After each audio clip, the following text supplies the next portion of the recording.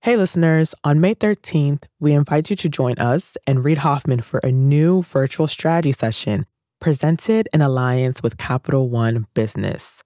You'll hear insights from fellow entrepreneurs about how to be at the forefront of leading change with AI. So, go to mastersofscale.com AI strategy right now to register for free. Again, that's mastersofscale.com AI strategy. Looking forward to seeing you there. Microphone, recorder, mic stand, bass. Okay.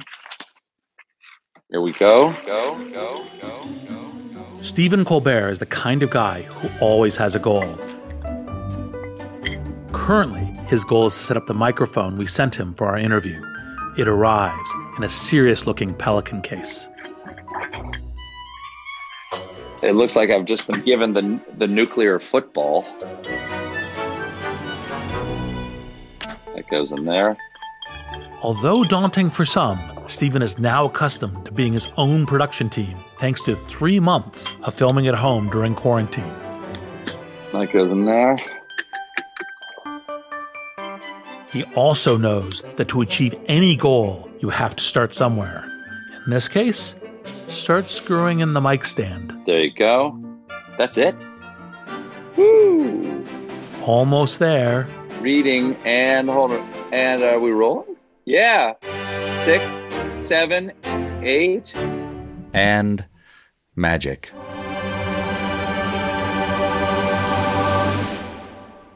Sound quality, now higher than your average Zoom call. Goal achieved. Look at that. Put me in, coach. But that was nothing compared to the goal Stephen took in 2007. Possibly the most daunting goal there is. He ran for president of the United States.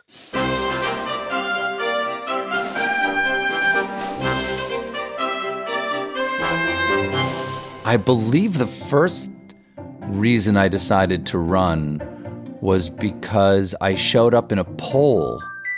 And in the poll, I was beating Joe Biden.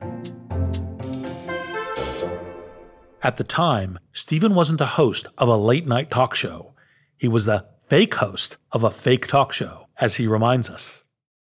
Well, of course, my character immediately sees that if he's on the political map, I mean, listen, he didn't choose this path. Destiny chose him and a polling company. And therefore, who am I to deny the American people, 2.5% of whom think I should be president of the United States? Well, let's respond to the call of a troubled nation. But a goal of this size is bound to have setbacks. Now, the network was not thrilled. They're like, no, look, you can't run for president. I'm like, well, we're running for president. We're 100% ready to stop me. The Viacom lawyer said, well, look, ultimately, we're not going to allow you to run for president. Stephen Colbert was not about to be deterred by a bunch of TV lawyers. I'm like, oh, so I'm canceled? Is that what you're saying? Because I'm running for president. Because you don't know anything about comedians if you think that you're going to stop me from doing something because you don't think I should. And but I said it at a high volume, and there might have been a few salty words in there. Game on. We do it. We decide to run. Of course, Stephen's actual goal was not to get elected, but to satirize the election process. I was very interested in corporate money in politics. So what I wanted to do was I wanted to run for president and to be fully sponsored by a corporation. Next goal, find a sponsor willing to play along. We wanted to be the Nacho Cheese Doritos Stephen Colbert campaign for president. And it turned out there was some legal problems there. To overcome this problem, Stephen would fight fiery chips with fiery chips. His legal team found a loophole. Instead of Doritos sponsoring his candidacy, they would sponsor his coverage of his own candidacy. And it became the Nacho Cheese Dorito coverage of the Stephen Colbert run for president with your host, Stephen Colbert. Goal achieved.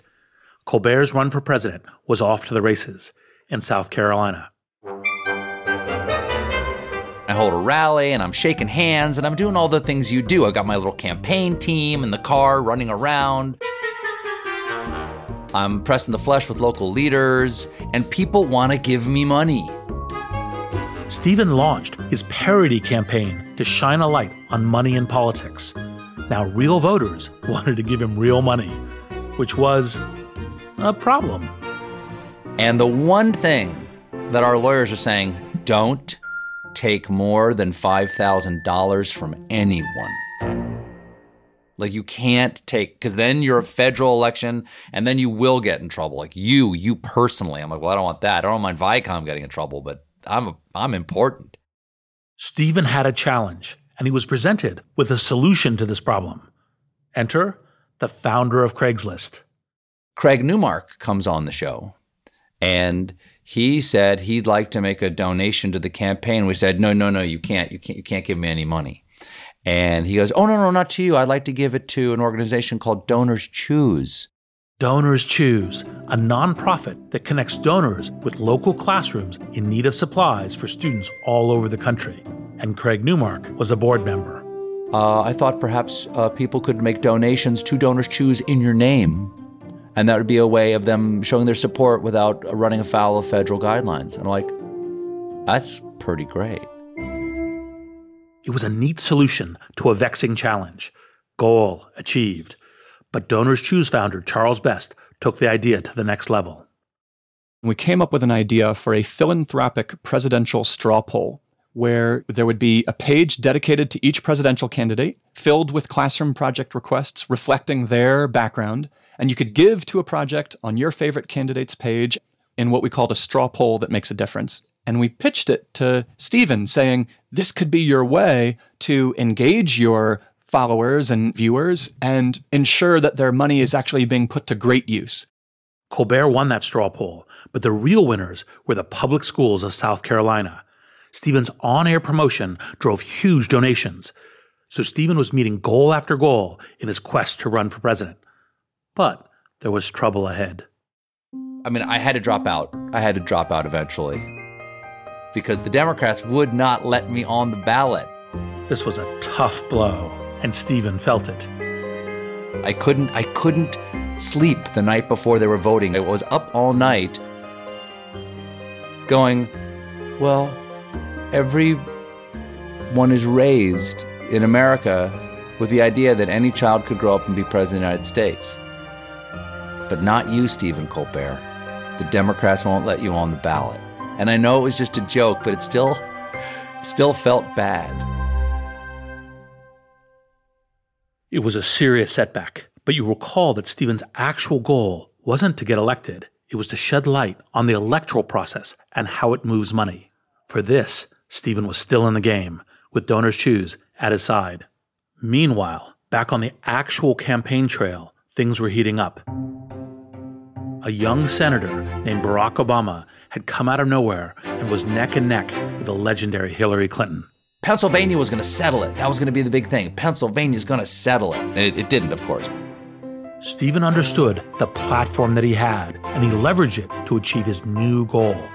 Use his political momentum to get money in the hands of classrooms that needed it. We took the show to Philadelphia, and we had people donate to DonorsChoose, either in the name of Barack Obama, Hillary Clinton. And the donations poured in. Thousands of people donated to Philadelphia classrooms, and hundreds of thousands of dollars were raised. A fake campaign with real results for DonorsChoose. And it's worth pausing just a moment to ask why Stephen said yes to Charles in the first place. Yes, Charles solved the problem of campaign donations. And yes, Stephen is a generous soul. But Stephen says there was also something else. They were engaging in this satirical, benign game. They became players in the scene. And And what I was doing was a scene with the audience, and the audience is the other player, and they wanted to improvise with me. And so the audience donated to my campaign was accepting my initiation and then yes-anding it. And then I had to deal with their initiation, which was actual cash. And then Charles and Donors Choose comes in to say, here's our acceptance of your audience's initiation. We're going to add this to the scene. What I loved about them was their understanding of how they could engage in it in a positive way that had real impact in the world, yet lived in the fantasy world of the character. Their playfulness was actually an excellent tool to do something good in their mission. Today, Stephen Colbert is on their board of directors and has raised millions of dollars for Donors Choose. But it started with a single, self-contained success. I believe the secret to success lies in F tags, finite, tidy, achievable goals. If you leverage each small win into the next, and the next, and the next. You got to have incredible talent at every position. It's like this huge push. There are fires burning when you're going home. Can you believe it? Such an idiot. And then you go back to, this is totally going to be amazing. There are so many easy ways. So know what to do. I have no idea what to do. Sorry, we made a mistake. But you have to time it right. Oops. Working out of a 3-bedroom apartment. Stuff that just seems absolutely nutballs. 10 years later, I'm like, well, that's just how you do it. We haven't made it. Just how you do it. This is Masters of Scale. Hi, listeners. It's Erica Flynn, VP of Alliances and Audience Development at Wait What, the company behind Masters of Scale. My day-to-day consists of nonstop communication, not only with my immediate team, but with our current partner relationships and with incoming leads from possible future partners, which is why I rely on the ease of Grammarly to keep my communication clear and efficient. One confusing email can turn into several confused replies, which can turn into an unexpected meeting which no one wants, needs, or has time for. Having Grammarly on hand as my trusted AI writing partner not only streamlines my extensive to-do list, it minimizes miscommunication by quickly and efficiently synthesizing information and carefully curating tailor-made responses to specific groups. In fact, companies that use Grammarly to communicate can save 19 days per year per employee. Grammarly eases the writing process. It's a writing partner from the blank page to the last word typed before hitting send. Join me and over 70,000 teams who trust Grammarly to work faster, hit their goals, and keep their data secure. Visit Grammarly.com to learn more. That's Grammarly.com. I'm Reid Hoffman, co-founder of LinkedIn, partner at Greylock, and your host. And I believe the secret to success lies in F tags, finite, tidy, achievable goals, if you leverage each small win into the next, and the next, and the next. Here's a riddle for you. What do you get when you cross the Wicked Witch with a bumblebee? Answer, a BHAG. Bad jokes aside, BHAG also means something else. BHAG is short for Big, Hairy, Audacious Goal. It's a concept Jim Collins introduced in his book, Built to Last, and business leaders talk about BHAGs constantly. There's nothing wrong with setting big, audacious goals. In fact, I encourage it. But setting wildly ambitious long-range objectives doesn't tell you much about how to start. If you set out to climb a mountain, you need to know which boulder to grab first. Hint, it should probably be one you can reach. On today's episode, we're going to set aside the BHAGs, the big, hairy, audacious goals, and focus on the F tags, finite, tidy, achievable goals. I wanted to talk to Charles Best about this because as founder and CEO of the charity Donors Choose, he knows all about F tags. For 20 years, Donors Choose has been helping public school teachers get funding and supplies for the classroom. In that time, the organization has grown from funding a handful of projects at a single school in the Bronx to funding thousands of projects in all 50 states. And this spring, they raised millions of dollars and counting for their coronavirus relief fund, providing teachers with learn-at-home kits to send to students lacking vital resources. And I should add, if you'd like to share this episode with a friend, send this link, listen.mastersofscale.com/DonorsChoose. That's listen.mastersofscale.com/DonorsChoose. DonorsChoose was the world's first online crowdfunding platform, founded years before Kickstarter, Patreon, or Indiegogo. But Charles didn't set out to make crowdfunding history. He had a more modest goal in mind. I wanted my students to read Little House on the Prairie, but I only had my own copy, and I didn't have any funds to give each of my students the book. So I would go to Staples that had a 24/7 shop by Union Square in Manhattan at like 5 o'clock every morning and photocopy that day's section of Little House on the Prairie to give to each of my students. Charles was a first-year history teacher at Wings Academy in the Bronx. Lacking a budget for basic supplies was an everyday reality for him and his fellow teachers. My colleagues and I were spending a lot of our own money on school supplies. We'd buy copy paper, pencils, poster board, everything we needed to equip our classrooms.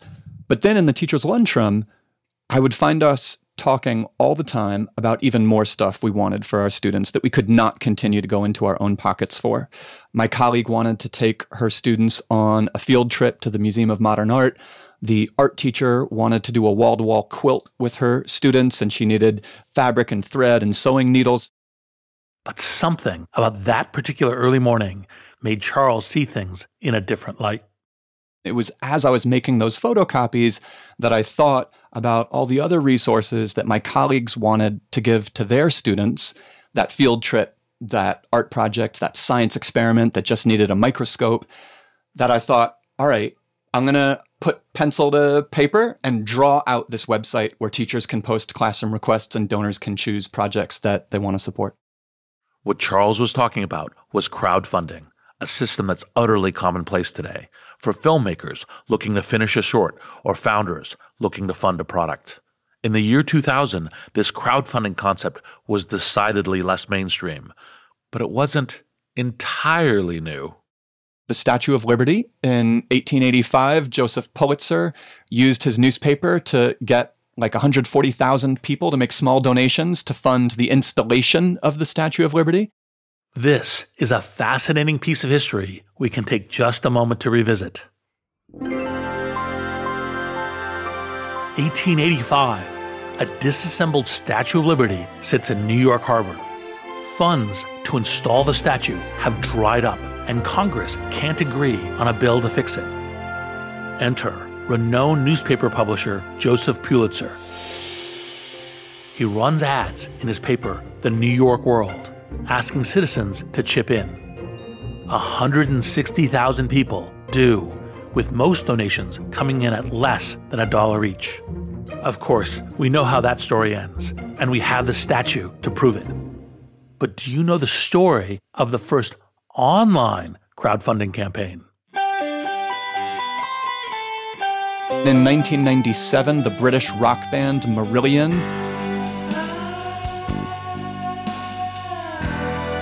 went straight to their fans for online donations to fund a reunion tour.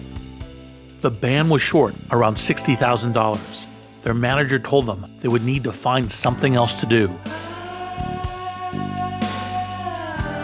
So the band reached out to their email list contacts, all 6,000 of them. They hit their goal, then hit the road. Oh, and they fired their manager. To this day, Marillion is cited as the fathers of online crowdfunding.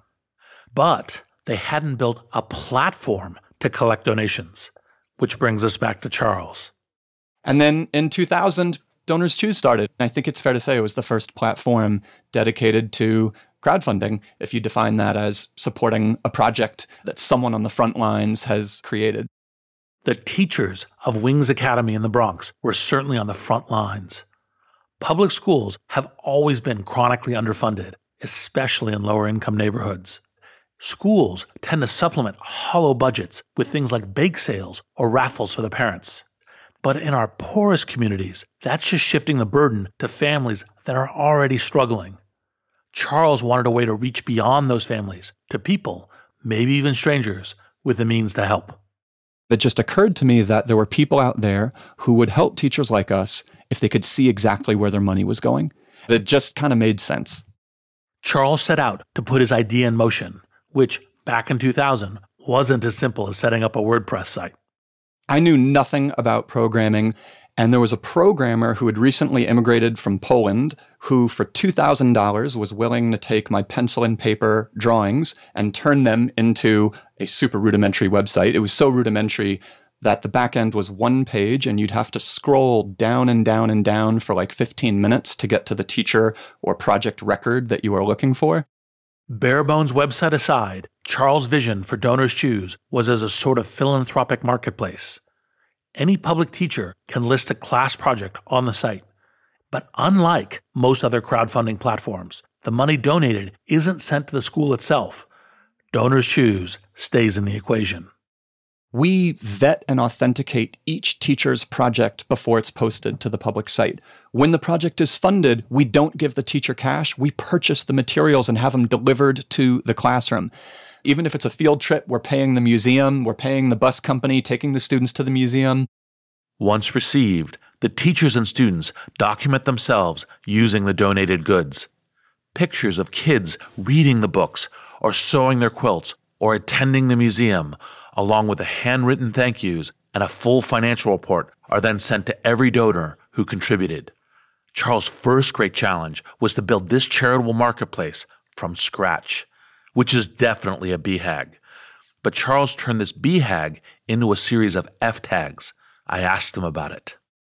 A marketplace startup is, it's not one of those things where you build it and people will come. What were some of the secret tips or the grit or the hustle for getting that initial flywheel going? I turned to my mom because she made a famous roasted pear dessert. She would do these pears with orange rind and apricot jam and spices and roast them in the oven, and the juices would swirl all around, and they tasted something delicious. So I asked my mom to make 11 of those roasted pears. And then I brought the pears into the teacher's lunchroom, and as my colleagues got ready to pounce, I said, hold up, there's a toll. If you eat one of these pears, you have to go to this new website that just got built called Donors Choose, ask for whatever it is you most want for your students, propose the project that you've always wanted to do with them. And that sounded like a good enough deal for my colleagues to scarf the 11 pears and then post the first 11 projects on our site. I've spoken before on this show about the importance of handcrafting your core experience and getting your first interactions right before trying to scale them. That's true in spades for Donors Choose. The first interactions were so handcrafted, they were almost exclusively sourced from Charles himself. My aunt, who's a nurse, she funded the first project. But then there were 10 more projects, and I didn't know more donors to fund those. So I funded them myself, which I could afford to do because I was living at home with my parents and they weren't charging me any rent. And because I gave to my colleagues' projects anonymously, they mistakenly thought that the website actually worked and that there were all these donors just hanging out on the site waiting to fulfill teachers' classroom dreams. And that rumor, that false rumor, spread across the Bronx, and teachers started posting hundreds of projects. Charles knew he had to get that flywheel turning by any means necessary. Because if your platform doesn't start gaining momentum, your marketplace falls apart. But in this case, it was only gaining momentum on one side. There weren't actually scores of funders awaiting these projects. So Charles leaned on another part of his teeny ecosystem. I was in a really tough spot, not knowing what I was going to do, and my students came to the rescue. They volunteered every day after school for about 3 months to spread word to potential donors. They addressed and compiled 2,000 letters to people by hand. We semi-legally got the addresses out of my college and high school alumni directories. What was prohibited was mechanical reproduction, but this was full manual, by hand reproduction. That was going to be my excuse if we were caught. Charles knew exactly how to motivate his students to finish each of those 2,000 F tags. They could see the potential of this experiment to enrich their lives at school. I think they also felt really bad for me. We sorted the mail ourselves to get the cheapest postal rate. So every desk in my classroom represented a different part of the country, piled high with envelopes. And then we carted those sorted letters to the post office, crossed our fingers, and it worked. My students' letters generated $30,000 in donations from people all over the country. We had simply told them that we had built this website where someone with $10 could be a classroom hero, and that was enough to get the first donors on the site. As Hail Marys go, this one was well aimed. Charles had graduated from Yale, and before that, from an exclusive private boarding school.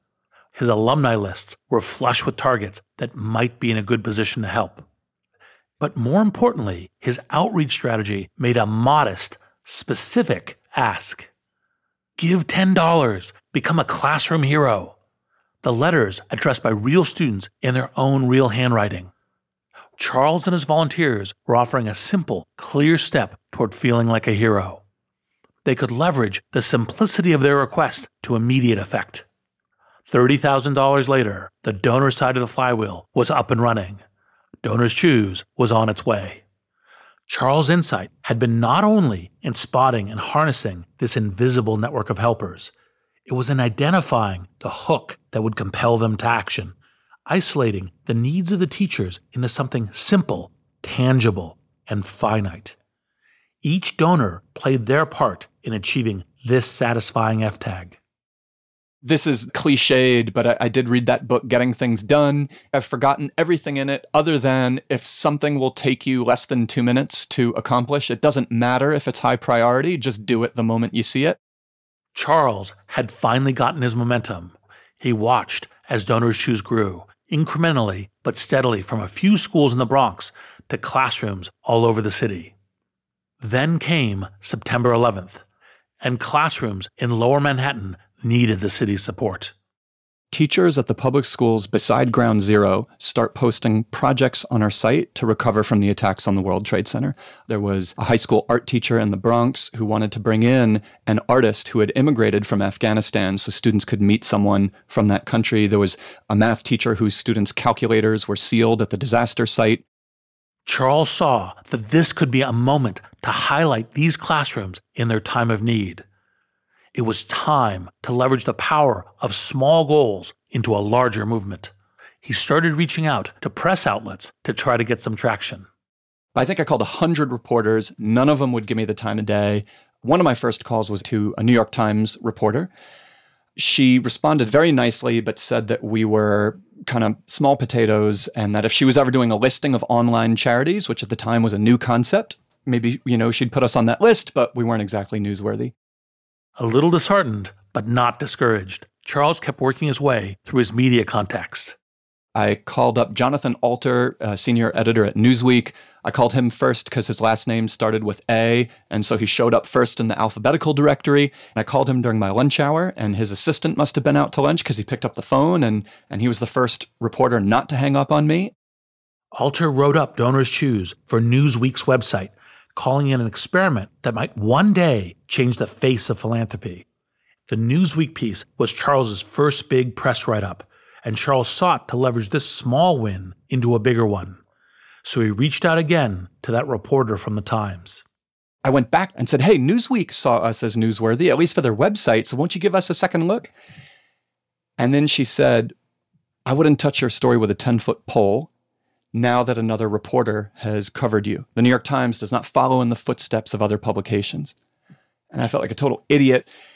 And I wrote her an email apologizing for being so dumb. The reporter wrote back saying, you shouldn't feel quite so bad because you never had a chance in the first place.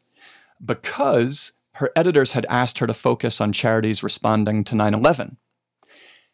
And that gave me my last opening because I had not told her about the projects related to 9/11. Charles took that opening and spent the weekend sending her a rundown of projects from classrooms near Ground Zero. He also called and left a voicemail asking for one last look. On Monday, I was back at school teaching. I checked email in between periods. The reporter had written back. She wanted to come do an interview for a major feature story in the New York Times. I was so over the moon that I forwarded it to my friend saying, guess who said she wouldn't touch our story with a 10-foot pole and now wants an interview? I beat my chest. I talked all kinds of smack. And then I realized that I had not hit forward. I had hit reply. I tried to yank the electrical cord out of the socket to turn off the computer, but it was too late, and I sent that trash-talking email directly to that New York Times reporter. Like the mountain climber looking for a boulder to grab onto, just take the next right step. Hey, listeners. It's Jodine Dorsey, the VP of Live Events at Wait What, the company behind Masters of Scale. I am constantly tasked with reaching out to teams across a wide spectrum of professions and the vastly different personalities that go with them. Grammarly helps me quickly shift tones to better communicate what I want to say and saves me valuable time in the process. Our upcoming Masters of Scale Summit event features top-tier speakers from CEOs to founders to political leaders. Grammarly's ability to produce on-brand writing helps me properly prepare for each and every thought leader I interact with on stage. It lets me generate the most exciting specialized content for our audience. In fact, teams that use Grammarly report 66% less time spent editing marketing content, which I've seen firsthand with my Summit team. Join me and over 70,000 teams who trust Grammarly to work faster, hit their goals, and keep their data secure. Visit Grammarly.com to learn more. That's Grammarly.com. We're back with Charles Best, founder and CEO of Donors Choose. When we left Charles, he had utterly blown it with a reporter from the Times, putting his feature story in jeopardy. He wasn't sure what to do, so he just put one foot in front of the other and walked himself over to the cupboard where they keep humble pie. I sent another email apologizing for being so dumb again. She took mercy upon me and did proceed to write a feature story saying that Donors Choose might be the future of philanthropy. Well, it is awesome, even in these small crisis moments, to see people rise above themselves and rise above ego, to say, look, your stupid email isn't what matters here. Charles' ability to make amends simply, not to mention that reporter's understanding, led to Donors Choose enjoying steady growth after a round of national press. But as they scaled, their high-touch approach proved to be a challenge. I think we benefited from not having any other crowdfunding sites to look at. Because if we did, we would have realized that we were setting out to create a very labor-intensive approach to integrity and to transparency. Remember, Donors Choose buys all the classroom supplies, and so they found themselves shipping them off to schools in farther and farther flung districts. In those early days, we sent each teacher a disposable camera to take photographs of the project in action. We sent them a stamped envelope for sending us back the student letters. Early funders heard about this model and thought, that is insane. That is so labor-intensive, inefficient, fundamentally unscalable. You'll never be able to grow. You should get out of the way and just rely on the honor system and on social networks to grow this community. But there's a reason Charles didn't listen. He knew there was value in building this intense layer of integrity assurance, seemingly scalable or not.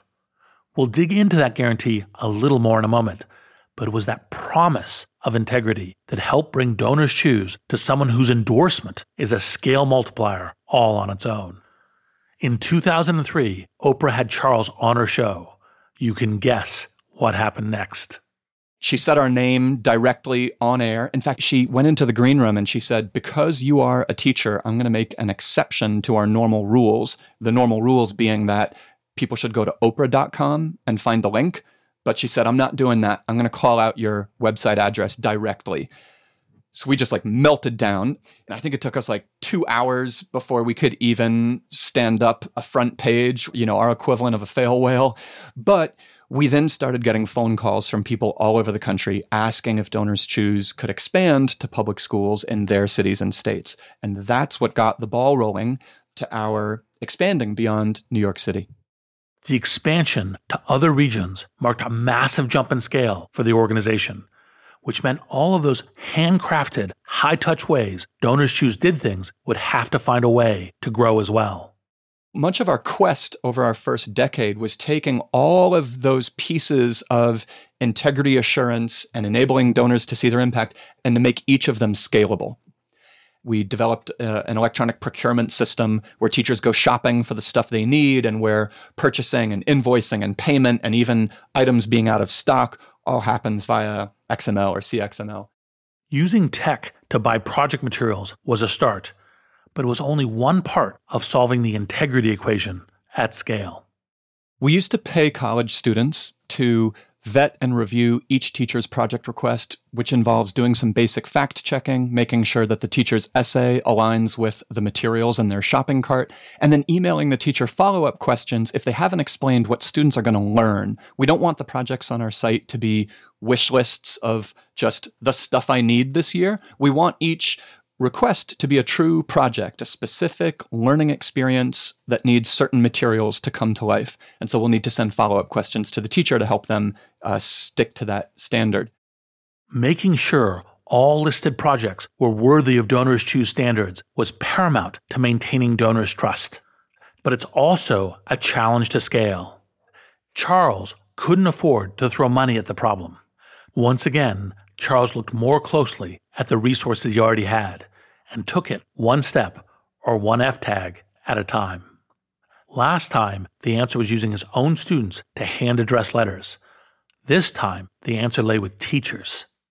We realized, wait, probably the most rigorous, expert, dedicated reviewer would be a teacher who's had like 30 projects funded on our site. So how about when you get more than 20 projects funded on our site as a teacher, we will invite you to volunteer your time to become a teacher screener. We train them, and there's no one more dedicated to the work than someone doing it out of the goodness of their heart as part of the community. And not only are they more rigorous, they're way faster at doing it. Before we move on, let's also take a moment to highlight something we just heard from Charles. We don't want the projects on our site to be wish lists of just the stuff I need this year. We want each request to be a true project. This attitude embodies what makes Donors Choose approach so compelling. It's hard to manifest a sense of growing momentum from crossing off a shopping list. But helping a special project get funded is an excitement generator. It's the heart of what crowdfunding is all about. But back to the problem at hand. How to scale the process of vetting those projects. The one area that Charles says Donors Choose is having a harder time doing that is in one of the most valued, handcrafted aspects of the donor experience, the student thank you letters. You'll remember that core to the life cycle of each project is documentation by teachers and students. They take pictures on their field trip or hatching their butterfly cocoons. They then send those photos with handwritten thank yous to Donors Choose HQ, where the letters are verified and sent to the donors themselves. From my own experience as a donor, let me tell you that receiving the thank you packet from the kids is a pure delight. It's a human, tangible way to close the loop between donors and students. So it wasn't a part of the process they could compromise. With photographs, digital photography came along, and we were able to just let teachers upload photos of their project instead of walking around with huge sacks like Santa full of disposable cameras, walking them over to the photo development store. But then honestly, those student letters, there has been no digital solution.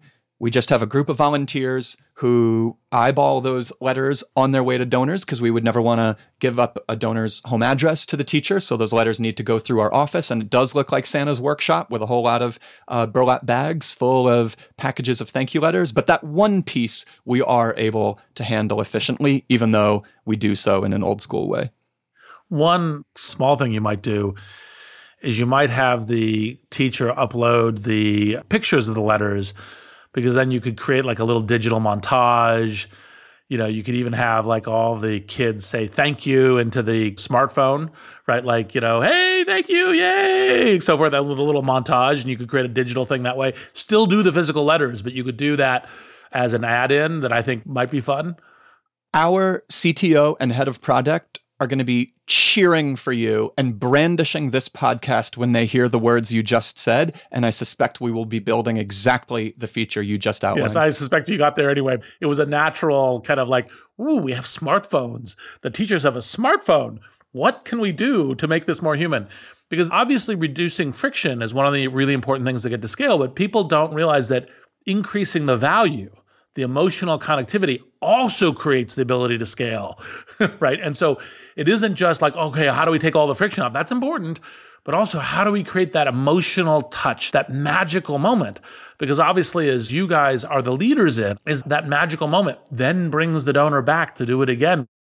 Harnessing this so-called magical moment is key to leveraging small wins to tackle big problems.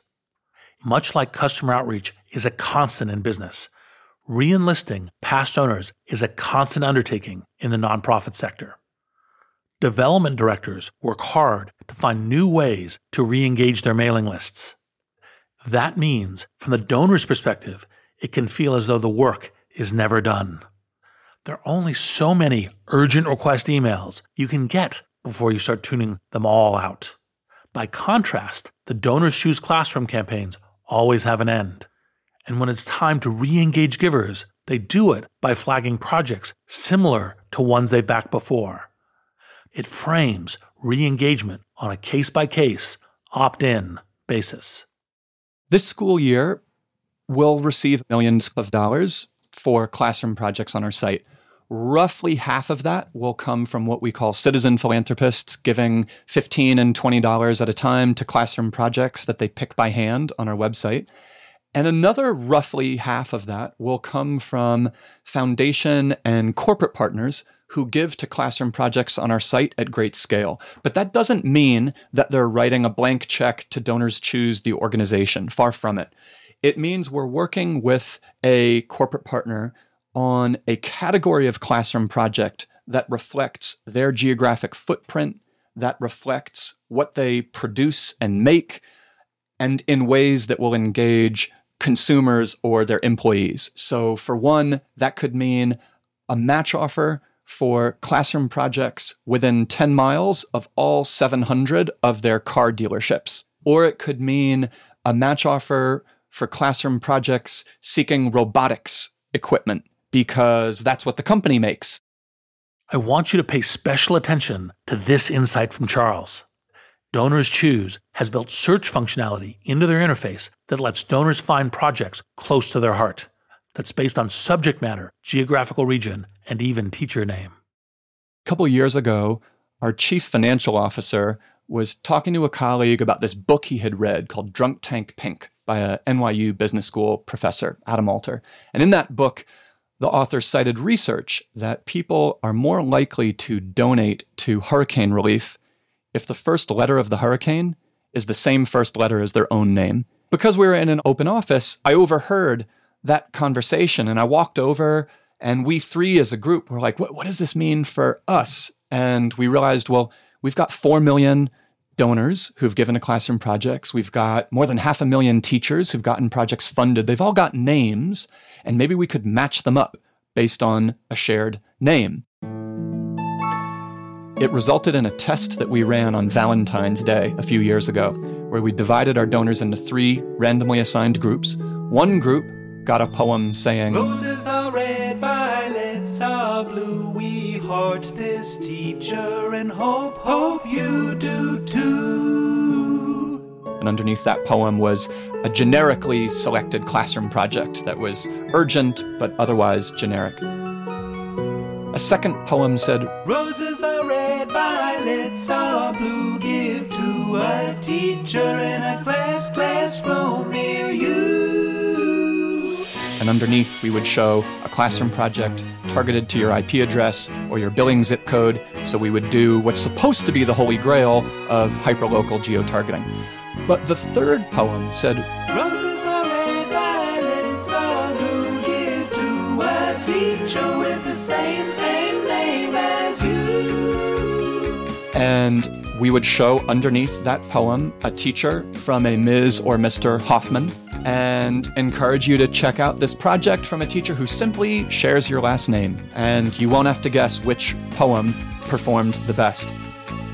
The data was clear. The name-matching poem performed 3 times better than the runner-up, the one based on location. We could spend an entire follow-up episode diving into the psychology of this insight. But the main point is crystal clear. Personalization matters when it comes to asking people to pitch in and solve problems. Our human need to do good in the world is so personal. Finding new ways to leverage that need into collective action has been the secret to Donors Choose's growth. From picking projects close to your heart or your name to receiving reams of photos and thank you letters, the act of giving is tangible, personal, and intimate. And when the project is complete, the evidence is right there in your hands. It gives both donor and recipient an almost addictive sense of accomplishment. A box fully checked, an achievement high. Stephen Colbert experienced that feeling too. The whole idea of Donors Choose puts you and the people who you are helping directly in contact with each other. And I found that very powerful. Those letters from the children, the letters from the teachers made it very real for me. And I didn't want that to end. In fact, the next year when we took the show to Iraq, Charles said, hey, we're actually expanding to military bases. What if we gave money from just very specific military bases? And we raised $500,000 for military base projects. And then the year after that, when we were doing the rally on the mall. That was 2010's Rally to Restore Sanity and/or Fear, the sort of satirical but also real rally at the National Mall in Washington, D.C. Colbert co-hosted it with Jon Stewart of The Daily Show, and it drew around 215,000 people. People on Reddit saw that we played games with Donors Choose, and someone from Reddit came to me and said, hey, if we raise $500,000 for Donors Choose, will you do an Ask Me Anything on Reddit before you go to the rally? And I literally did the Ask Me Anything on the train down to go to the rally because right before it started, they made it to $500,000. And so what do you want more? A way to play your own game that does something good in the world and makes people happy and feel included in the art that you're creating? It had everything. And a lot of that came from the leadership of the organization that was willing to take a risk on us. Because satire has also always got a little bit of knife in its hand, but they understood where we were poking it and they were okay. Once more, Donors Choose saw what goal Stephen needed to accomplish, just as much as Stephen saw what they needed, and they worked to achieve it together. This approach has proven essential during this spring's unprecedented disruption due to the coronavirus. Avid listeners may remember I spoke with Charles back in April about what Donors Choose was doing during the COVID-19 crisis. As stay-at-home orders drove kids of all ages out of schools and into remote learning environments, Donors Choose had to rethink entirely their mission and workflow. It actually represents a pivot from our model. Our model takes several weeks for a teacher's project to get crowdfunded. And when that project is crowdfunded, we only ship materials to a verified school address. So neither of those things are going to work in this situation. Charles worries that one of the fallouts from the coronavirus is a deepening of the class divide, and thus the performance divide between richer and poorer students. When kids, especially kids in low-income communities, cannot go to school, their home circumstances, the resources available in their homes, are going to define their education. And yet at the same time, those kids' teachers know exactly what those students need to keep learning from home. They know which of their students are experiencing homelessness and need hygiene items or groceries to be able to focus on their schoolwork.